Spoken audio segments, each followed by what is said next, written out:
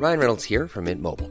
With the price of just about everything going up during inflation, we thought we'd bring our prices down. So to help us, we brought in a reverse auctioneer, which is apparently a thing. Mint Mobile Unlimited Premium Wireless. How to get 30, 30, bit to get 30, bit to get 20, 20, 20, bit to get 20, 20, bit to get 15, 15, 15, 15, just $15 a month? Sold! Give it a try at mintmobile.com/switch. $45 up front for 3 months plus taxes and fees. Promo rate for new customers for limited time. Unlimited more than 40 gigabytes per month. Slows full terms at mintmobile.com. And welcome back to our episode with Dennis Mortimer, Part 2, Champions of Europe. Obviously, the reason he left, Ron's never really discussed it. You know, you can, you know, in that book about Ron and out here on it, what was it called again? It's called Ron's book. The Odd Man Out by Graham. The Odd Man Out, yeah. Because I did read it. I've read that. You know, in that book, there's no definitive answer. Yeah, there's plenty of speculation. Because obviously Ron's only quoted from what he quoted to the press. He's never quoted to the guy who wrote it. Yeah, absolutely. It's all you know, sort of what the guys picked up, you know, from the newspapers at the time. So Ron doesn't have to have any input in that book. Besides what is written by what he's actually said before. So you don't really know what's gone on between the pair of them, and neither of them was happy enough to say, well, this is why Ron's gone, or Ron turning around and saying, this is why I've left. Just absolutely bizarre to think that he built such a great team, or teams at Villa have been successful. He's going to the quarter-final of the European Cup. He's going to finish the job that he ultimately started, and then in the February decides to leave. But more bizarrely, and I say this, more bizarrely, on the 20th of February, he is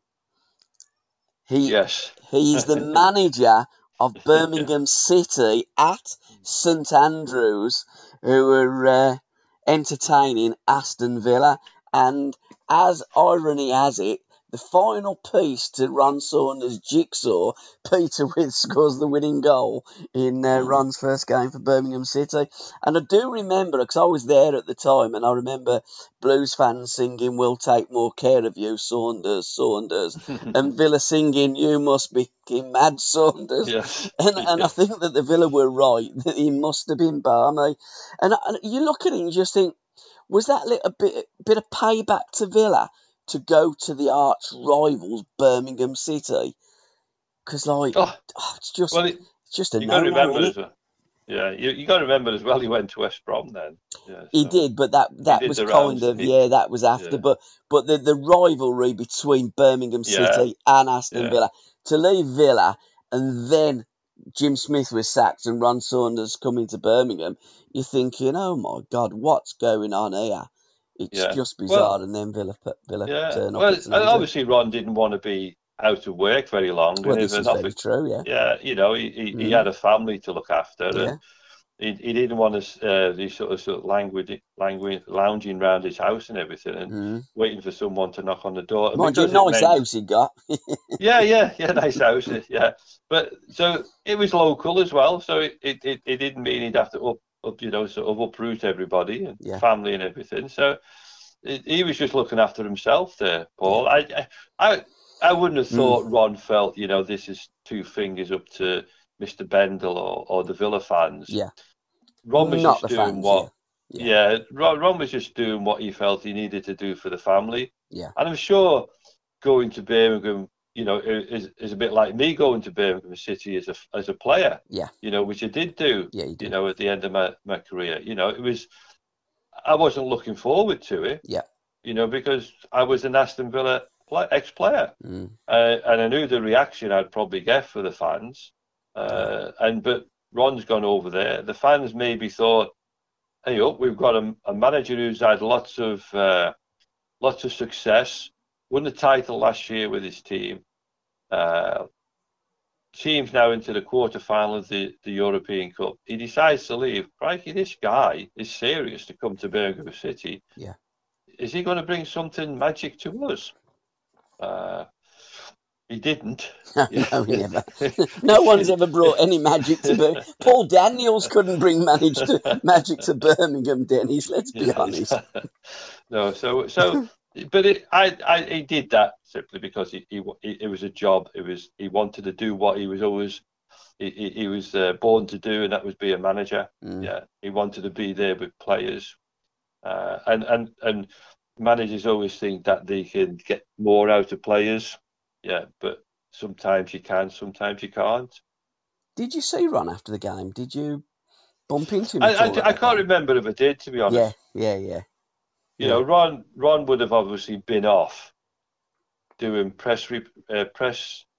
What's the name? Interviews and everything. So and we wouldn't have gone anywhere near that area. And obviously I wouldn't have. I mean, I don't remember. I mean, Ron.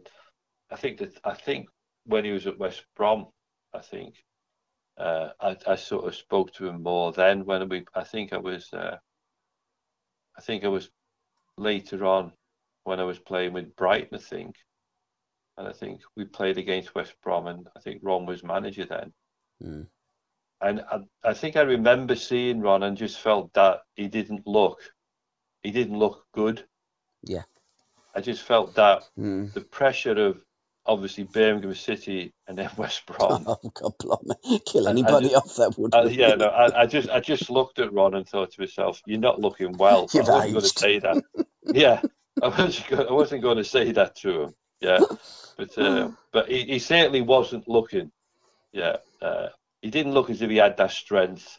No, that he looked when he was with Villa. He always looked very sure of himself. But I felt. When I saw him at West Brom, I just thought, Ron, I think it's time that you left. Yeah, and got out of it. You don't need it. Yeah. But it wasn't soon after that he did do the thing that he needed to do was to get out of the job.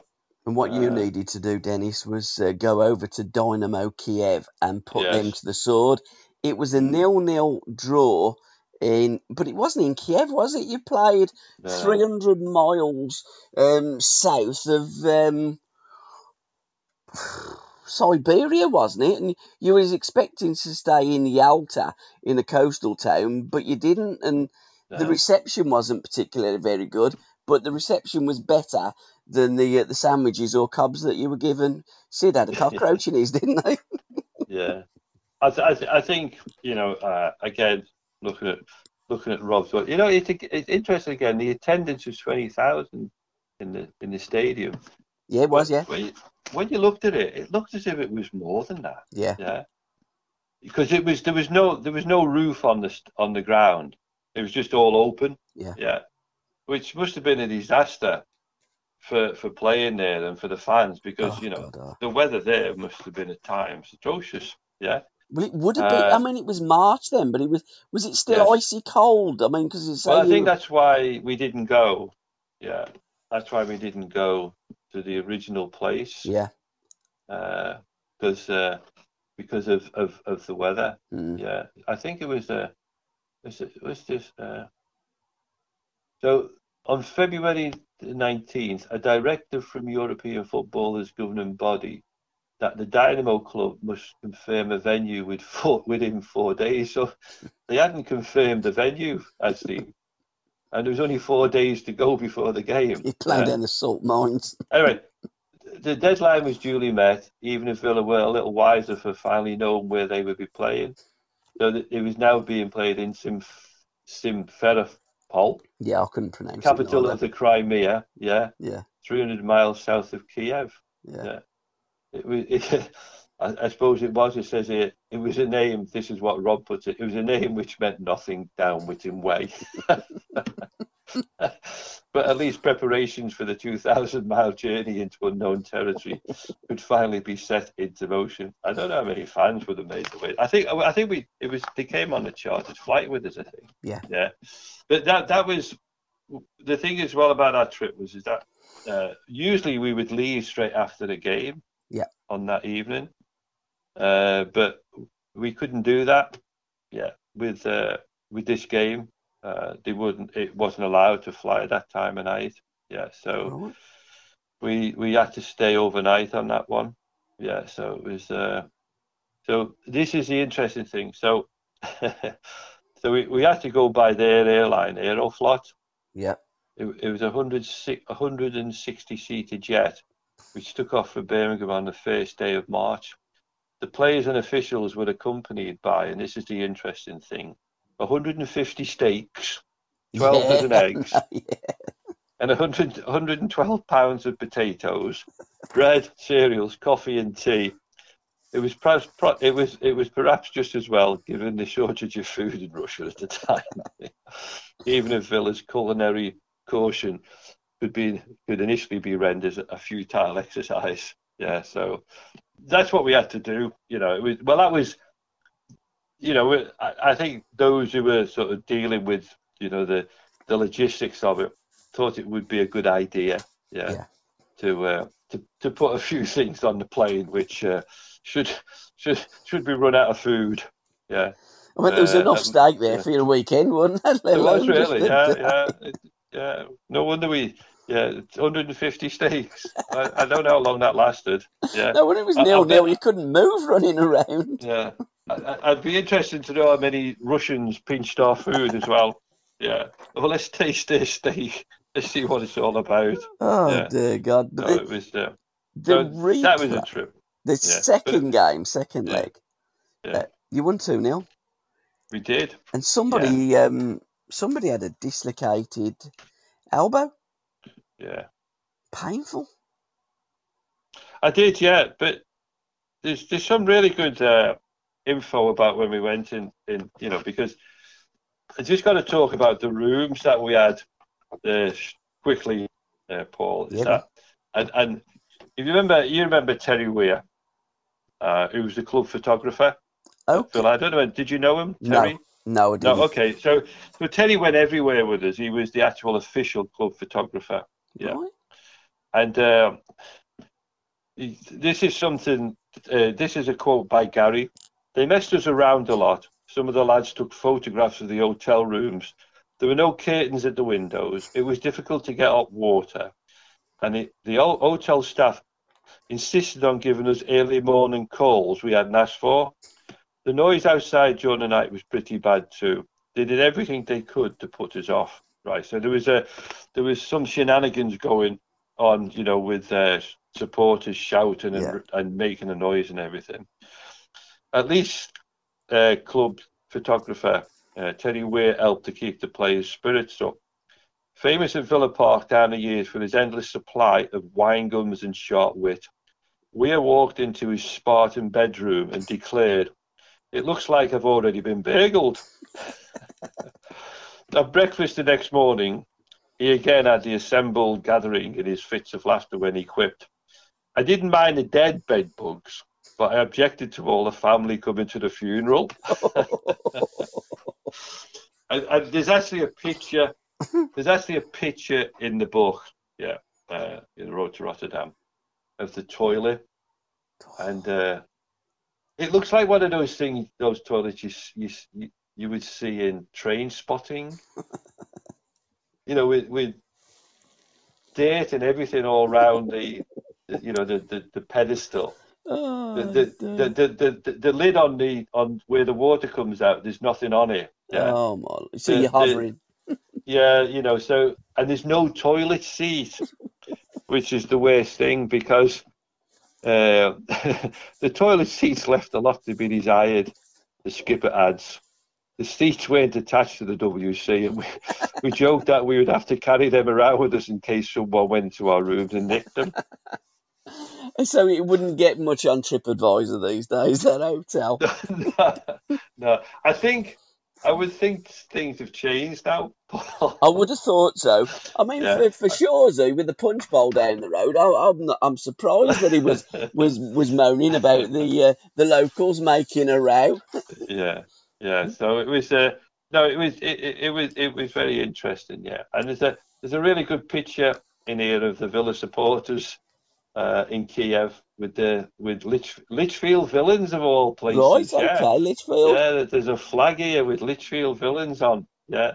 Villa have always had great support, Lichfield and in the Shires and out of Birmingham, as well as inside of Birmingham.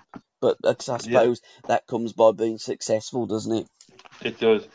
The interesting thing in that game is that that was Andy Blair made his introduction into Europe as well in that game. Des had to go and play alongside Ken McNaught because Alan Evans was injured. So Andy Blair dropped into the midfield with myself and Gordon and Tony Bishoji was there. So the other added player there was Gary Shelton. Had come at the same time as we came the season before, and he was again a young lad who Ron had plucked from Walsall at the time. Yeah, I think what was interesting in that the first quarter final, there was I didn't know any of the players in that team. I don't think many of us did, except one player, that was Oleg Blocking. Yeah. Now he played in the away game, and he was a bit like he played a little bit like Rummenigge. He was a Blocking. Good player. And so I think he was again, they were a very fit, strong team as we expected. But we stopped them from creating too many chances and opportunities, and we really nullified that threat, I think, from Blocking. He didn't play in our home game. Yeah. Right. Looking at the teams, he didn't play against us. Yeah. So I think Dynamo, however they say it, I'm sure that means Army. So be the Army. I'm sure it does Army team of Berlin and not Army team of Kiev. I'm sure because Dynamo Kiev, they were quite a side back in the day. They were, and say Blocking was one of the best players, because again, it wasn't they didn't play as Ukraine, it was all part of the USSR, wasn't it? And I remember as a kid watching them Kiev team, and certainly watching the USSR, and they had some good players, and he was the head boy. He was the top man there of that side, Blocking. Yeah, I suppose we should say as well, Paul, that obviously with the resignation of Ron, Tony Barton, who was like classed as assistant manager of the football club. Yeah. Tony was brought in now to steady the ship. So there was no going out now, and thinking, oh, let's bring in a known manager. Yeah. Yeah. And I think that was a big help, really, because if someone else come in, they might have decided that the most important thing was the league position and not playing in Europe. Yeah. Yeah. So they might have decided that, we're going to put all eggs in sort of making sure that we make our way up the league, and start winning games, because we weren't winning games. It was a disastrous season. As I said, like 6 wins in 25 games. It was awful. Too many draws. Yeah. But so it was important that with Tony taking over, that he knew everybody. We knew him. We know he wouldn't be anything like Ron, because there's only one of him. Yeah, so, the thing was just to get on with it. Tony had the job. He wasn't going to make any changes to the team. I think one of the things is probably that we didn't have the money to buy players anyway. This might have been one of the reasons why Ron had, decided to pull the plug. But anyway, this was important stage for us, having Tony in charge. But what he did really was just let us get on with it. Yeah, because I just felt at the time we had enough character in the team, and although we'd lost Ron, if you ask most footballers, when people come and go at a football club, you might have been your best mate who's gone, but you don't now go into a mope and start, sort of thinking, oh, well, he's gone now, I'm not very happy here. So Ron's gone. We're not all going to sort of stand around thinking, oh, well, what do we do now?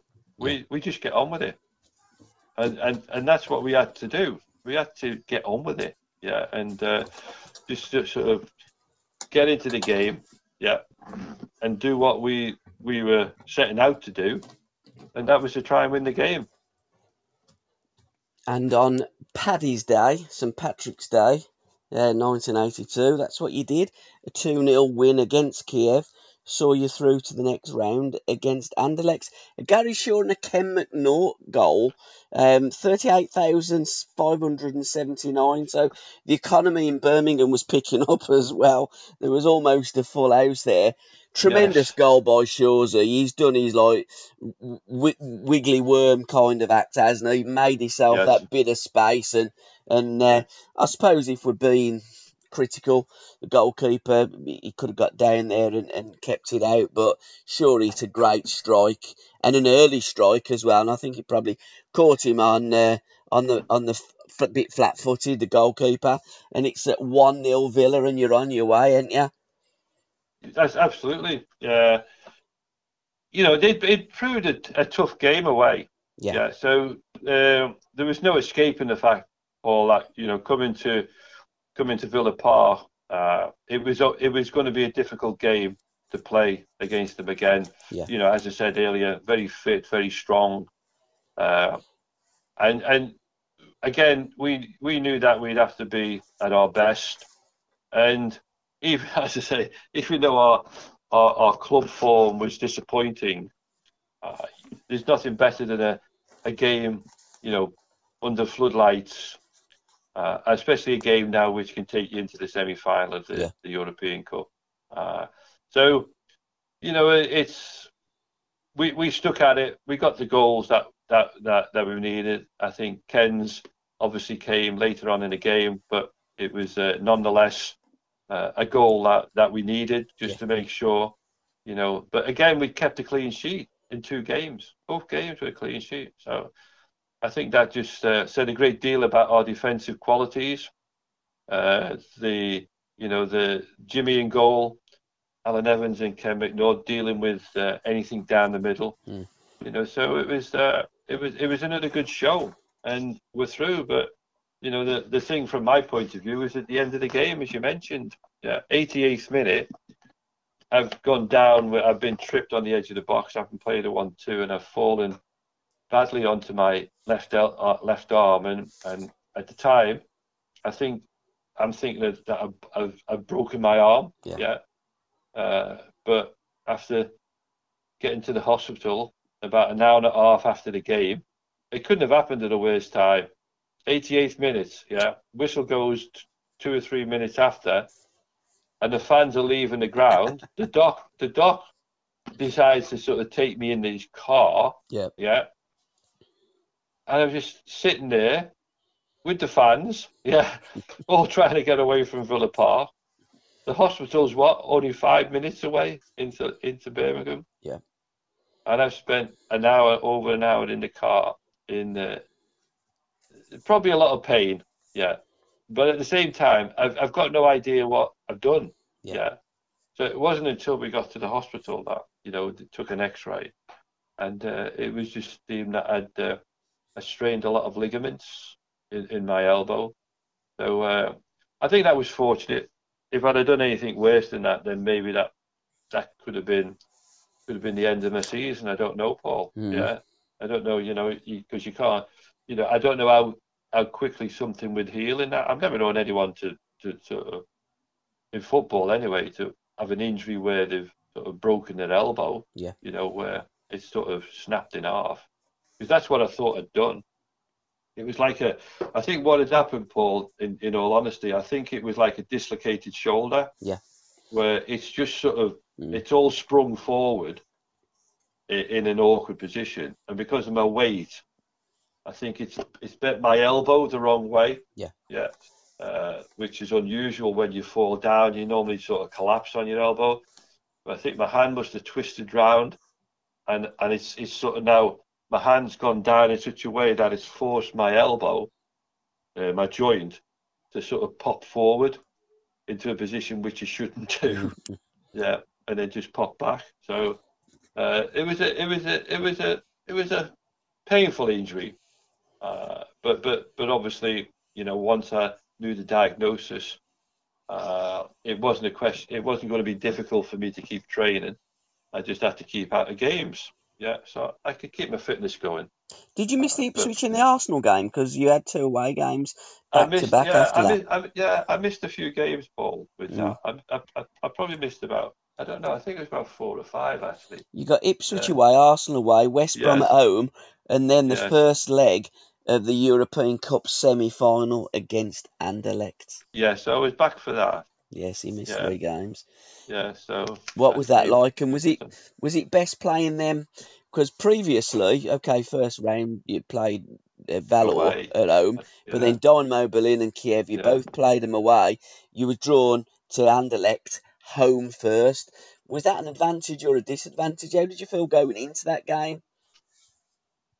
I don't think it really mattered to us. Yeah. Yeah, I don't think playing away or playing at home has any advantage at all, to be honest. Yeah. Because you're playing against good teams. Yeah, because they would probably felt as comfortable playing away from home as we felt comfortable playing away from home. It's just sometimes that when you're playing at home, there might be more impetus from your fans, getting behind you, but it could work the other way as well. If you lose goals early on, your crowd might turn against you, and you get put under pressure by the fact that they're moaning and groaning. So I never felt really that playing home or away first had any real bearing on what we were trying to achieve. Yeah, so I think in the first game at home, it looks here from the team is that we're pretty much back to our what I would say probably our first 11. Yeah, everybody's fit. So we go into that game now with everybody fit. Again, there's another 38,000.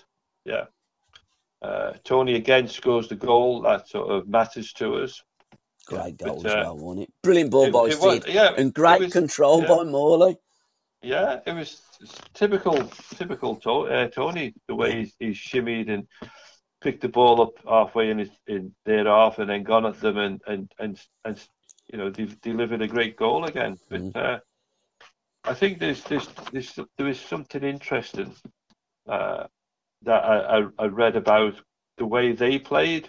Yeah, apparently there was a little. Apparently the Belgian press just felt that the manager, who was called Ivac, Tomislav Ivac, he says here the strong feeling was growing, that in 1982 might just be Anderlecht's year, despite widespread antagonism towards the coach, Tomislav Ivic, whose largely negative tactics offered a stark contrast to the cavalier approach, which had accompanied much of the club's early domestic and European success.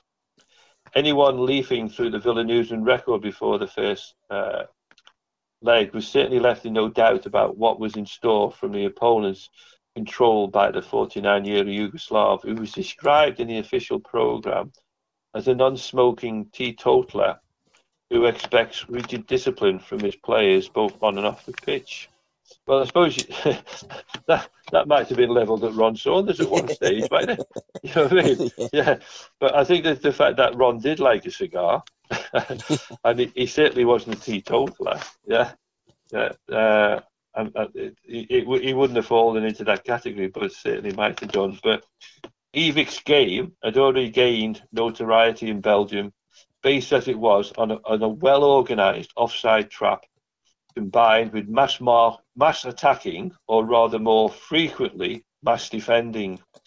It's the way kids play in school, was the description afforded Ivic's tactics by one Belgian journalist, who added ominously, expect that discipline is unbendingly applied. So he was getting stick from from his press, about the way they were playing. And I think I tend to remember Anderlecht being the kind of side that had a bit of swagger about them, going back in time. Oh, they were a crack side, Anderlecht, in the day, yeah.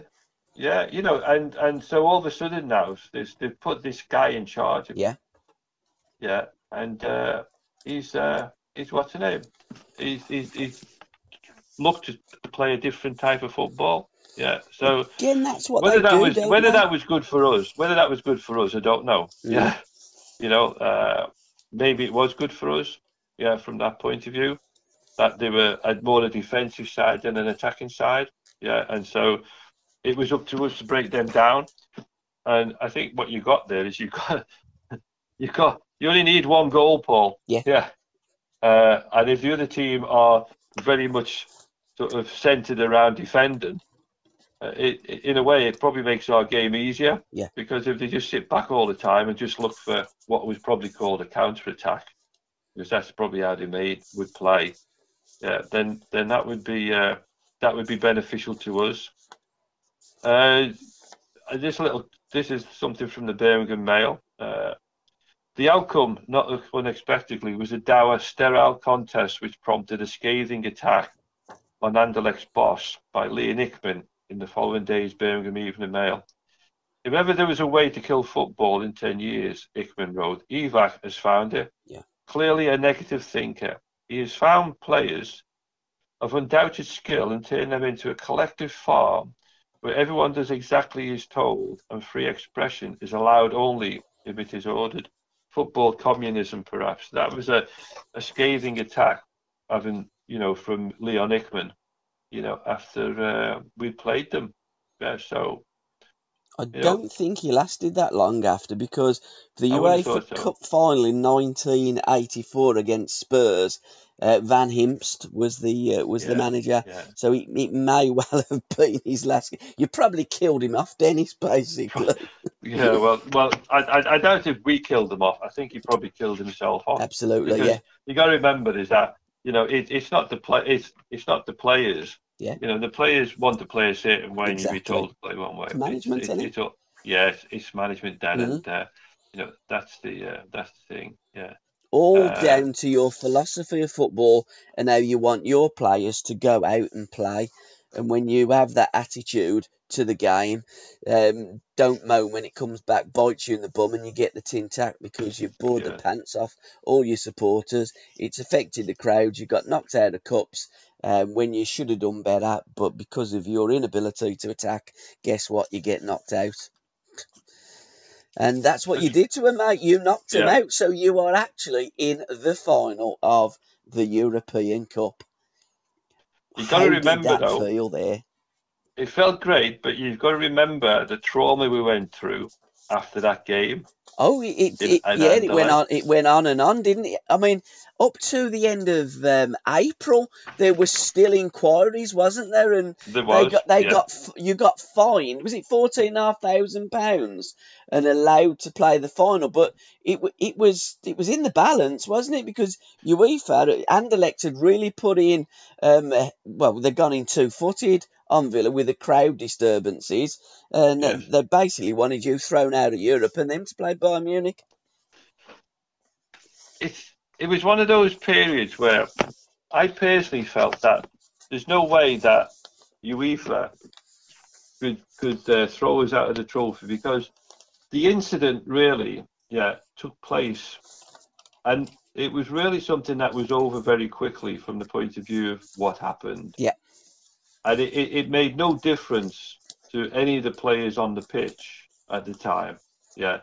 And they were just clutching at straws. Yes. Yeah, they were. And I just found that the longer it went on, I just said to myself, well, why are they doing this? Why are they denying us our place in the final when we've done everything right? We've not made the problem. The problem has been something off the pitch in a way, but because the supporter got on the pitch, obviously, it's as a now if it had affected a goal scoring opportunity, if it had meant that a player was tripped up who was about to go into the box or something and get onto the end of a ball, then but the fact that it was a non-event, I just think it was like that. And it's a couple of quotes here, finally we get there. But Alan Evans quotes here. He said he was I was more excited that night. This is at Anderlecht than when we won the final. Yeah. When people ask about my best memory of the competition, I always say Anderlecht because it was such an achievement. Yeah. To have reached the European Cup final, it gave me goosebumps. That's Alan. Yeah. Yeah. And I then got a quote underneath. There's quite a few of us quoted here in the book. So it's good to look back and think that we said these words. I go on to say it suddenly hit me that we were in the final. I wasn't even thinking we might win it right at that moment. It didn't matter. I was just happy, and we had proved the London press wrong. They felt Ipswich Town should have won the title the year before, but we had now proved that we were worthy champions. So I was more sort of interested in, the fact that, this is now, fingers up to the London press because, they were so much behind Ipswich that, we'd proved now that having got to the final, we'd been worthy champions, a bit like Forest had done when they got to the final. Gordon Cowans quoted, "The feeling at the final whistle was unbelievable, almost as good as winning the final. It was such an incredible achievement to get there. I can't begin to describe the emotion in the dressing room afterwards." There's nothing worse in football than losing the semi-final, and having come this far, we were determined it wouldn't happen to us. We just played our normal game. It was brilliant to think it had got us to the final. Yeah.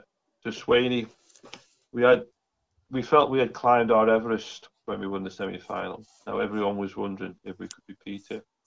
So there's quotes like that that go on. I think basically, we're asking all the players, but yeah, we're there. Yeah. I think what happened, I think it was that Dennis Howell got involved. Yeah. Yes, he probably did. He was very good, wasn't he, Dennis? Yeah, he was, because so obviously now we're having to answer to UEFA, and it was the Villa party included FA Chairman Bert Millerchip, Secretary Ted Croker, and former Minister for Sport Dennis Howell. They claimed the Belgians ignored UEFA guidelines for crowd control, sent supporters to the wrong areas of the ground, and failed to enforce effective segregation. They ain't got the best record, have they, to be fair, the Belgians in Europe? No. And so McFarland was certainly happy with this. This is from the UEFA, I think, yeah. He was happy with their argument, commenting afterwards, "I am satisfied that Aston Villa followed to the letter all the UEFA ground rules on the sale of tickets and stewardship." So 8 days after the match, on Thursday, April the 29th, Howells accompanied Secretary Steve Stride to Zurich to present the club's case and await UEFA's decision, knowing Anderlecht would claim that they had been about to score. It was a nerve-wracking experience, as Stride vividly recalls. He says, "I must admit I feared the worst because I certainly couldn't recall the state of play when the match was stopped." He says, "Well, I do. I remember it. Yeah, there was nothing like a goal-scoring opportunity. From the moment we entered the room for that airing and joy, I felt we were up against it. English clubs could always seem to be more heavily punished than other European clubs." Then Dennis, bless him, came up with a question which ensured the game would not have to be restaged.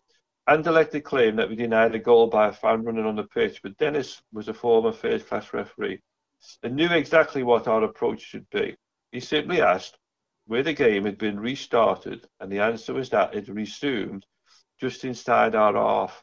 The Belgians could hardly argue they were about to break through our defence from there. Yeah, so well done, Dennis. Yeah. So we were fined 50,000 francs, and then we were ordered to play our next European game, a home game, behind closed doors. So that was our punishment. Yeah, but we were there. Yeah. This is the first time in Aston Villa's history. Yeah, we were in a final, a European final. The big one, the European Cup final against Bayern Munich. It was David versus Goliath. So the press had put it, but I look at it, that's an Aston Villa team that won the English First Division, that's got to the European Cup final. Our English teams are any match to any team in the world, whether that be Bayern Munich, Anderlecht, Barcelona, Real Madrid. This is Aston Villa versus Bayern Munich. This is no David versus Goliath. These are two good teams going head to head. Yeah, you get to a final of a tournament and you've earned it. Absolutely. Paul, you've earned the right to go and, contest that game. I know names in football, yeah. And you look at the players that they've got playing for them, the international, German internationals, and the two big names, Rummenigge and Breitner. Yeah, two guys who have been to the World Cup on numerous occasions, and I think they might have won it by then. Yeah, been in the team, but they were stars of German football.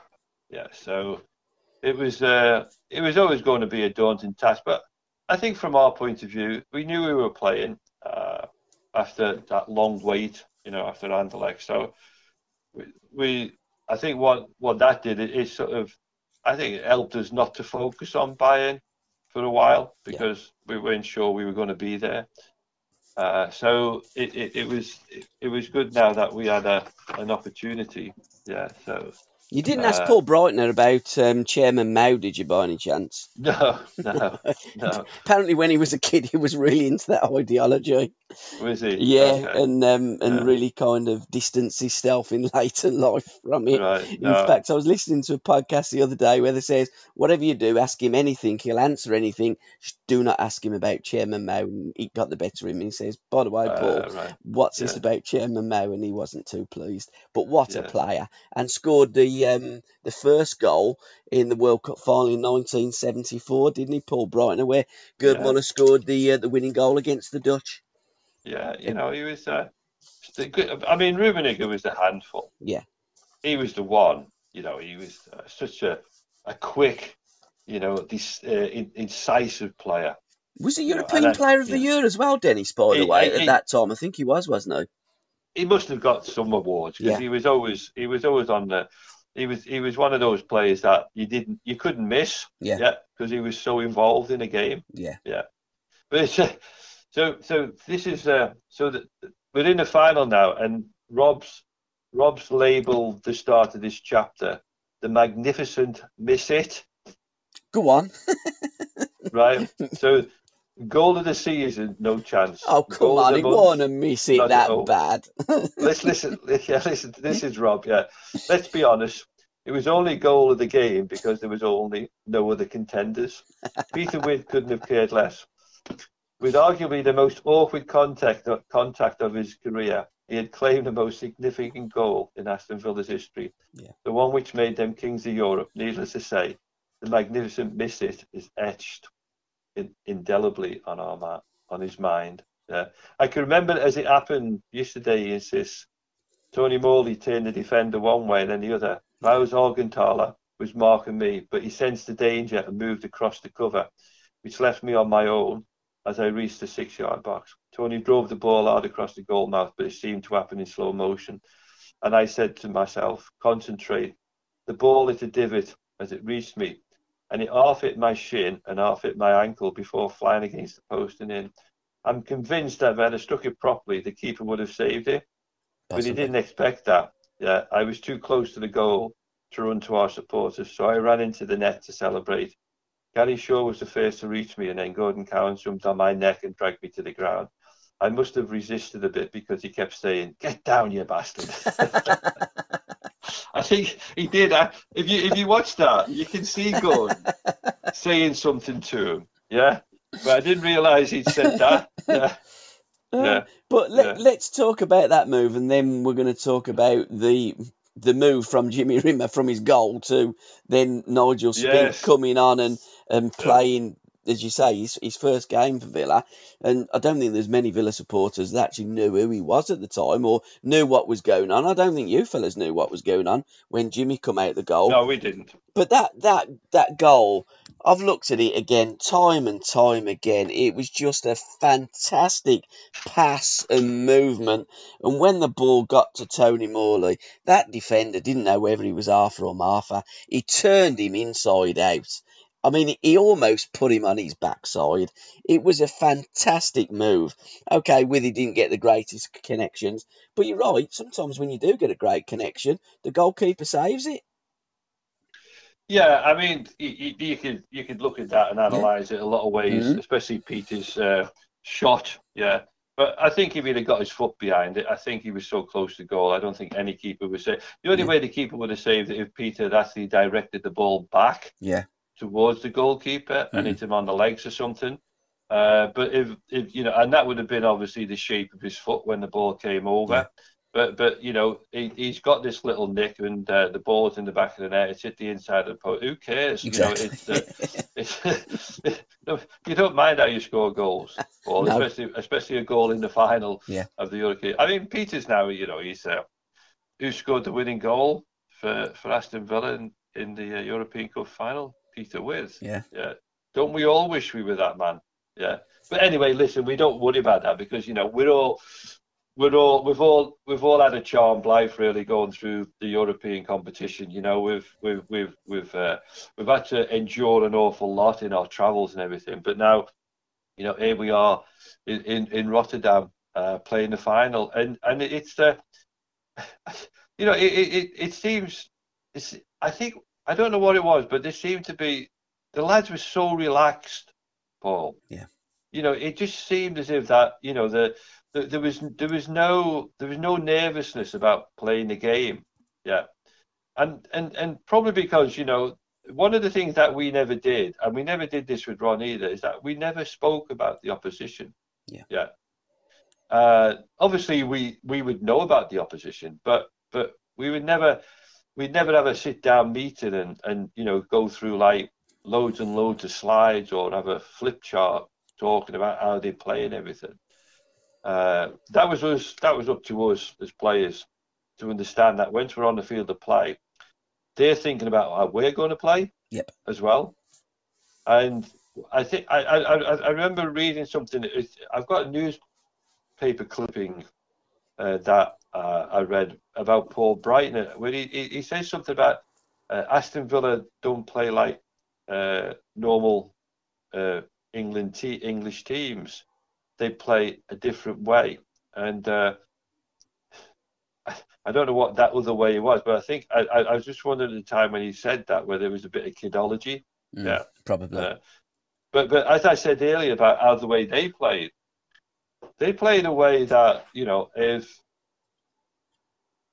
we'd have had a look at them and how they played, it might have given myself and Des a little bit more information about how we might have fared in that game, from the point of view of making those runs that we like to do. Because, as I say, I can't remember making a run where I got beyond the defensive, the centre halves. So, I think they'd obviously done their own work on us and made it difficult for us to play the game we wanted to. So, I think from our point of view, we just had to make sure in midfield that we competed, and we made it as difficult as possible for them.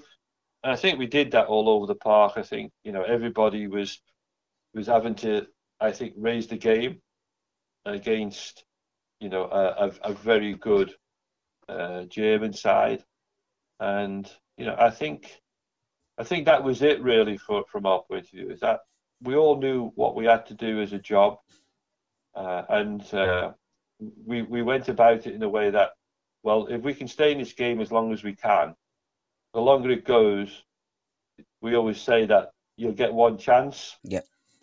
And we got that chance, and they had chances. They had a lot more chances than we did. But I think when you think back on it, and you think about the swap we made in goal, I think that was the story of the game, really. Besides the goal, I think the story of that game was Nigel Spink. What was the players' thoughts when that happened? Because, your goalkeeper every player is important. Of course they are on the pitch. But when it's your goalkeeper and it's Jimmy Rimmer and you've got a rookie that's going in goal, and you didn't know about it, you must have just looked at it and it must have gone round the pitch. All of you looking aghast. What the hell's going on? What's going on? What was the pitch like at that time, you players, when you saw what was unfolding in front of your eyes? Well, I remember my memory of that time was I think I can't remember where the ball was, but I wasn't looking at the goal, our goal. I think the ball might have been about midway on the halfway line, and I just remember all of a sudden seeing like Tony on the touchline, and I don't know what he was doing, but I think he was maybe sort of saying to the trying to get to the linesman and saying, "Look, we need to make a change." Yeah. That must have been what he was doing, because the game had stopped. So the game had stopped, and I'm thinking, why has it stopped? And then I've looked around, and I've towards our goal, just looking around the pitch and thinking, what's going on here? And then I see Jimmy walking across the pitch with his bag where he keeps his gloves in, sort of shaking his head. Yeah. I think, where's Jimmy going? He had enough, Jim. Yeah. So Jimmy's now made his way off the pitch, and I think Tony must have known that something else, because he must have said to Jimmy, "Look, give me a nod or something if you're not happy." Yeah. Because it didn't take long for Nigel to get on the pitch. It wasn't as if Nigel wasn't ready. Yep. Yeah. I think Tony knew this was going to happen, and I think as soon as he got that nod for Jimmy, I think he immediately said to Nigel, "Get yourself ready, you're going on in a couple of minutes." Yeah. So there you go now. His first game in the first team. Yeah. Yeah. What a debut. He's not played before. No. He's not played in the first team before. Yeah. So if he's not played for us before, what are we thinking? Exactly, yeah. We're thinking to ourselves, well, I've never seen Nigel in goal. No. Yeah. Is he any good? Well, that's what you're thinking, ain't you, really? Yeah, let's be honest. Well, we know he's decent, because obviously he'll have trained with us. But a lot of the time when we did our training, he probably was away with the reserves. And we would probably just be smashing balls at Jimmy. Yeah. Normally you'd probably bring both keepers over so they have a break. But I don't, I can't remember sort of us having too many sort of shooting training sessions where it was just us and Jimmy, because Jimmy was always one of them that if someone sort of so what you normally do, you'd line up, you'd be in a line, and Ron normally would just be on the edge of the box, and you'd play a ball into him, he'd lay it off, and then you'd smash it into the back of the net or try to beat Jimmy with it. But so Jimmy would sort of close the gap down a little bit and be standing on the 6-yard box, or and then some clever so and so would then chip him. Yeah. And when anyone chipped Jimmy just let it go in the goal. Yeah. He didn't go for it, and he'd just say to the player, "You wouldn't do that in a game." Who was the player that would always chip him? Well, there'd be one or two who'd have a go, who'd fancy the chances, but it'd probably be Morley or Gordon probably, who'd just try to chip him. But but his answer to that was he'd never go for it and say, "Yeah, you wouldn't do that in a game." Yeah. So again, I can't think of really too many times when I might have seen Nigel in operation. Yeah. Yeah. On the training pitch, but he must have been there. He must have joined in with Jimmy, because, it would have been physically too much for Jimmy to, have shot after shot. It wasn't the way you'd work. It wasn't that. You'd have your both goalkeepers there anyway. Yeah. So, but anyway, so he's on the pitch now. Yeah. So best thing for us to do is just get on with it. Yeah. Yeah. That's all you can do. He's on. Yeah, he's on there, Paul, because he's our second goalkeeper, and Tony knows what he can do, because it was probably Tony who spotted him, when he brought him into the football club, because he was chief scout at the time. So Nigel's good stature. He's got a good build for a goalkeeper. Yep. Yeah, young lad. So, been looking forward to playing in the first team, but hey, not in the European Cup final. So, there you are. Nigel Spink, hero of our time. Yeah, and what a game he played. 11 heroes that day, yeah. Dennis. Yeah, no, 11 heroes. That's right. But you've got to sort of pat Nigel on the back a little bit right now, because it was just an amazing.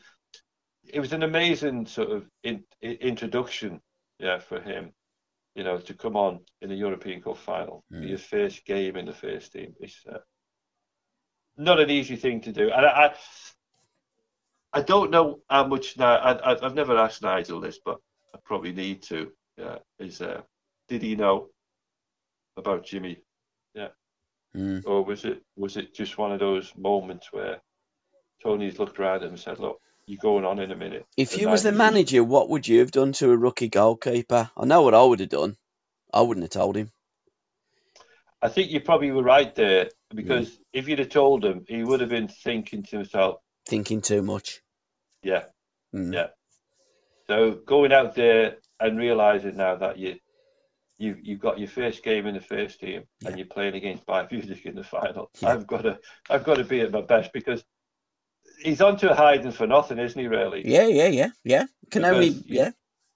Because if for some reason he made some kind of mistake and all that, it leads to a goal or something, then he's going to be, well, not blamed, but it's going to be a certain amount of sort of the press asking a question. Yeah, criticism will be there. Yeah, well, absolutely. Why has he never played in the first team before? Yeah. How can you just put him on like that? Yeah. Anyway, it was it all worked out well in the end for us, Paul. Yeah. It certainly did. And you brought the European Cup home to Birmingham. Yes. No beard? Did. No beard at the reception? Reception was in Amsterdam. Yeah. Yeah. So we had to get from Rotterdam Stadium then. Yeah. And did you parade it around the streets of Birmingham as well, Dennis, like the League Championship? We did. Yeah, we did. Yeah. I think the good thing about winning the trophy on the night was that we were able to get it and parade it round the ground. Yeah. With the fans. Over, sort of looking on.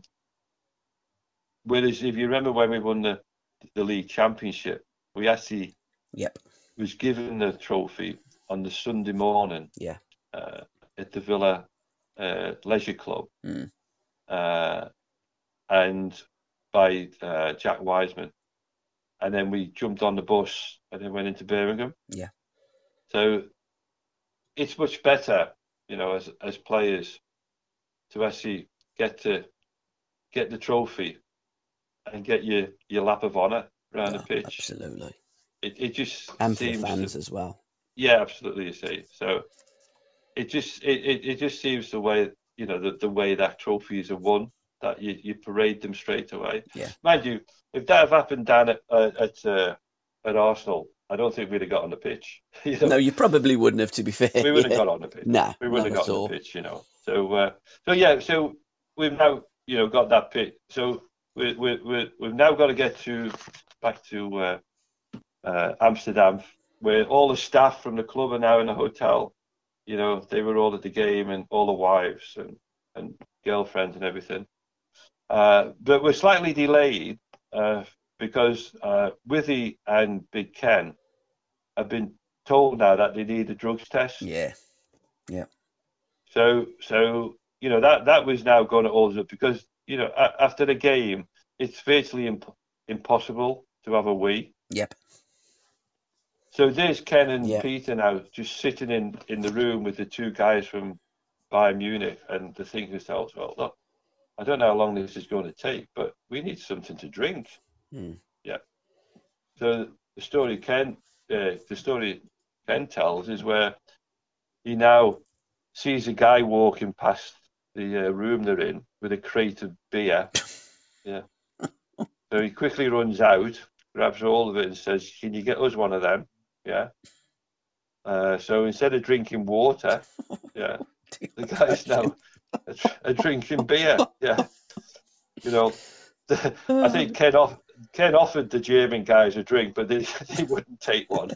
Yeah, but so what we had to do, we had to leave them there. Yeah, you would. Yeah, we had to leave them, and we got back. We then got to the hotel with the trophy.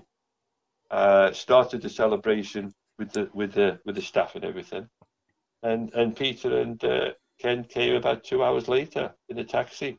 So by the time they got there, the night was over. Yeah, because I think it was about after 12 o'clock. Well after 12 o'clock by the time we got back to Amsterdam. So, the lads would have been they would have been buzzing because of winning it and everything. But I think quite a lot of us as well would have been looking forward to getting some kip, because we were up the next day pretty early to get back to Birmingham. Yeah. So it was flying back into Birmingham Airport, which was great. Yeah, didn't have to sort of travel somewhere too far to go to get back to the film. And it was back into Birmingham, and I think it was a few days later, the weekend, then where we had the tour, with the cup into the city centre again, in front of all the fans. And you had some wonderful pictures taken on the plane with the European Cup as well, didn't you? Yes. Well, I got up front. Yeah. And had a photograph with the captain. So two captains. Yeah. With the trophy. He took his hands off the wheel. Couldn't believe it. He's got his hands on the cup and thinking, who's flying this thing, mate? I'm going to have the cup. Dennis, you fly the plane. Oh, my God. Yeah. He had his moment of fame as well. Yeah. So it was... So as I say, Paul, the good thing is that this road to Rotterdam, if you want to read a little bit more, if you want I should definitely buy it. I should definitely get it. If you want to get a little bit of insight into what the players were thinking and their thoughts and everything, and the things like from Tony Barton and everything. Yeah, so I've got the picture in front of me here of me and the captain. He's got both hands on the trophy. He's got a hat on, which has got European Cup winners. I've got his hat on, yeah, which is like got the badge on and everything. And I can just see over my shoulder there is someone else at the wheel. Yeah. They usually have two pilots. Yeah. Just in case. Just in case. Yeah. So it was a happy homecoming. Yeah. Absolutely. And everybody's sort of well pleased, and it's back to the fans. Yeah. Superb. Yeah. And you've got how many evenings have you got to celebrate it now, Dennis? I know that you're at the Copthorne on the 30th of September, 30th of this month, aren't you? With the George Best and Duncan Edwards night. Yeah, we're going to be there with obviously Jim Cadman, who's looking after us with our AV40 stuff. Yeah.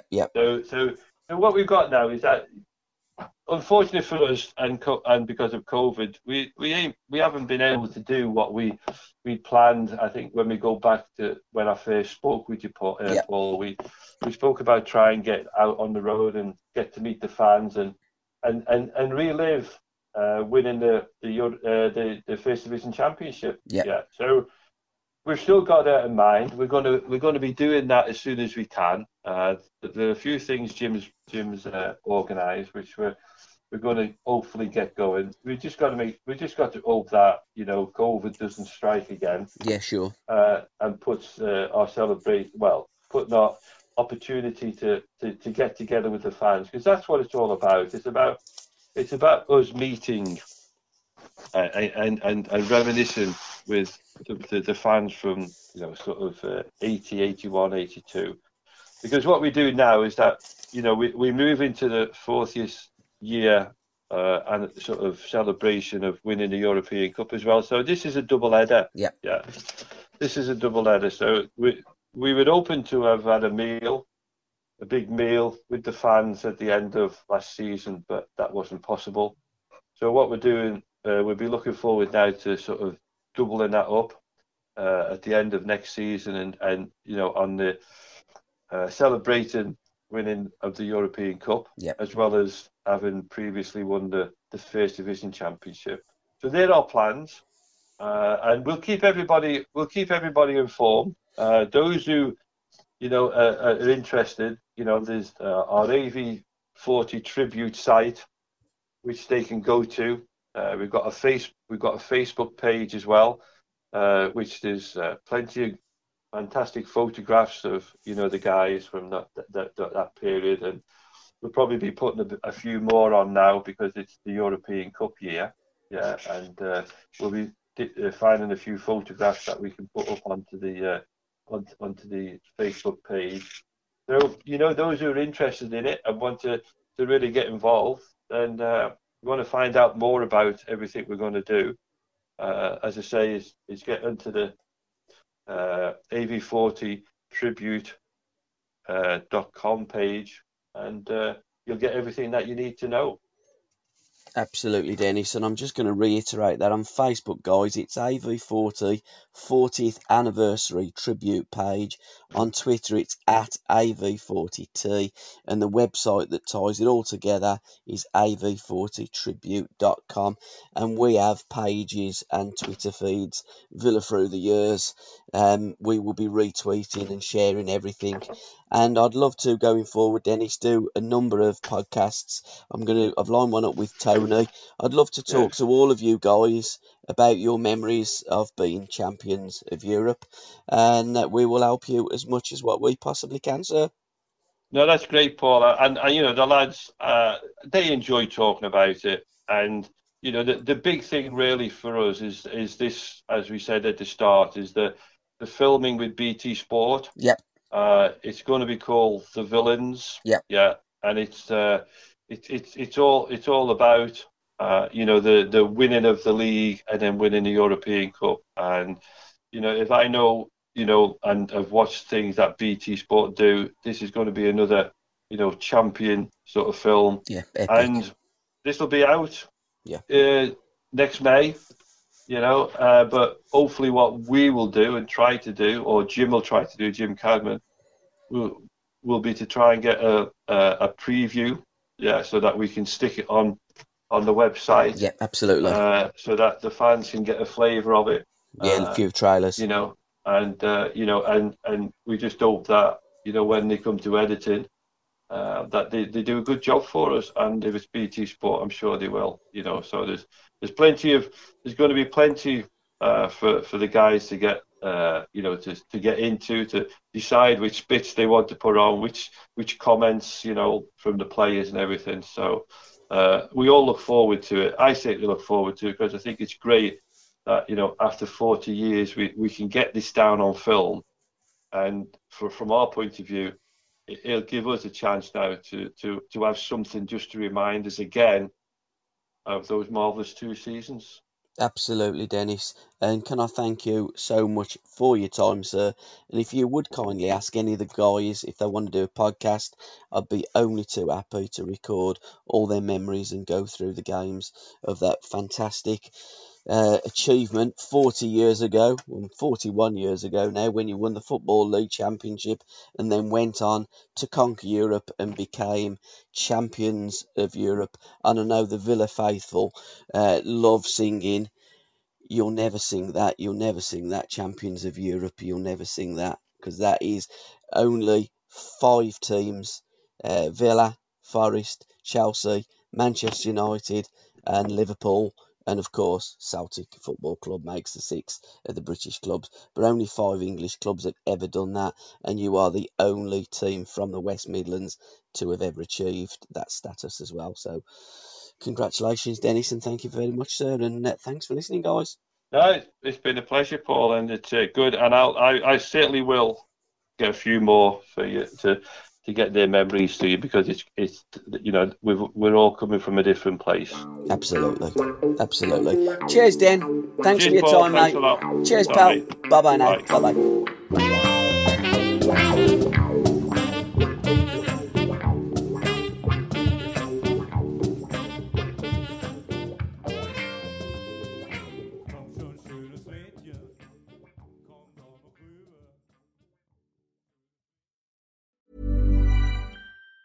Hi, I'm Daniel, founder of Pretty Litter. Did you know cats tend to hide symptoms of sickness and pain? I learned this the hard way after losing my cat, Gingy. So I created Pretty Litter, a health monitoring litter that helps detect early signs of illness by changing colors, saving you money and potentially your cat's life. Pretty Litter is veterinarian developed, and it's the easiest way to keep tabs on your fur baby's health right at home. Go to prettylitter.com and use code ACAST for 20% off your first order and a free cat toy. Terms and conditions apply. See site for details.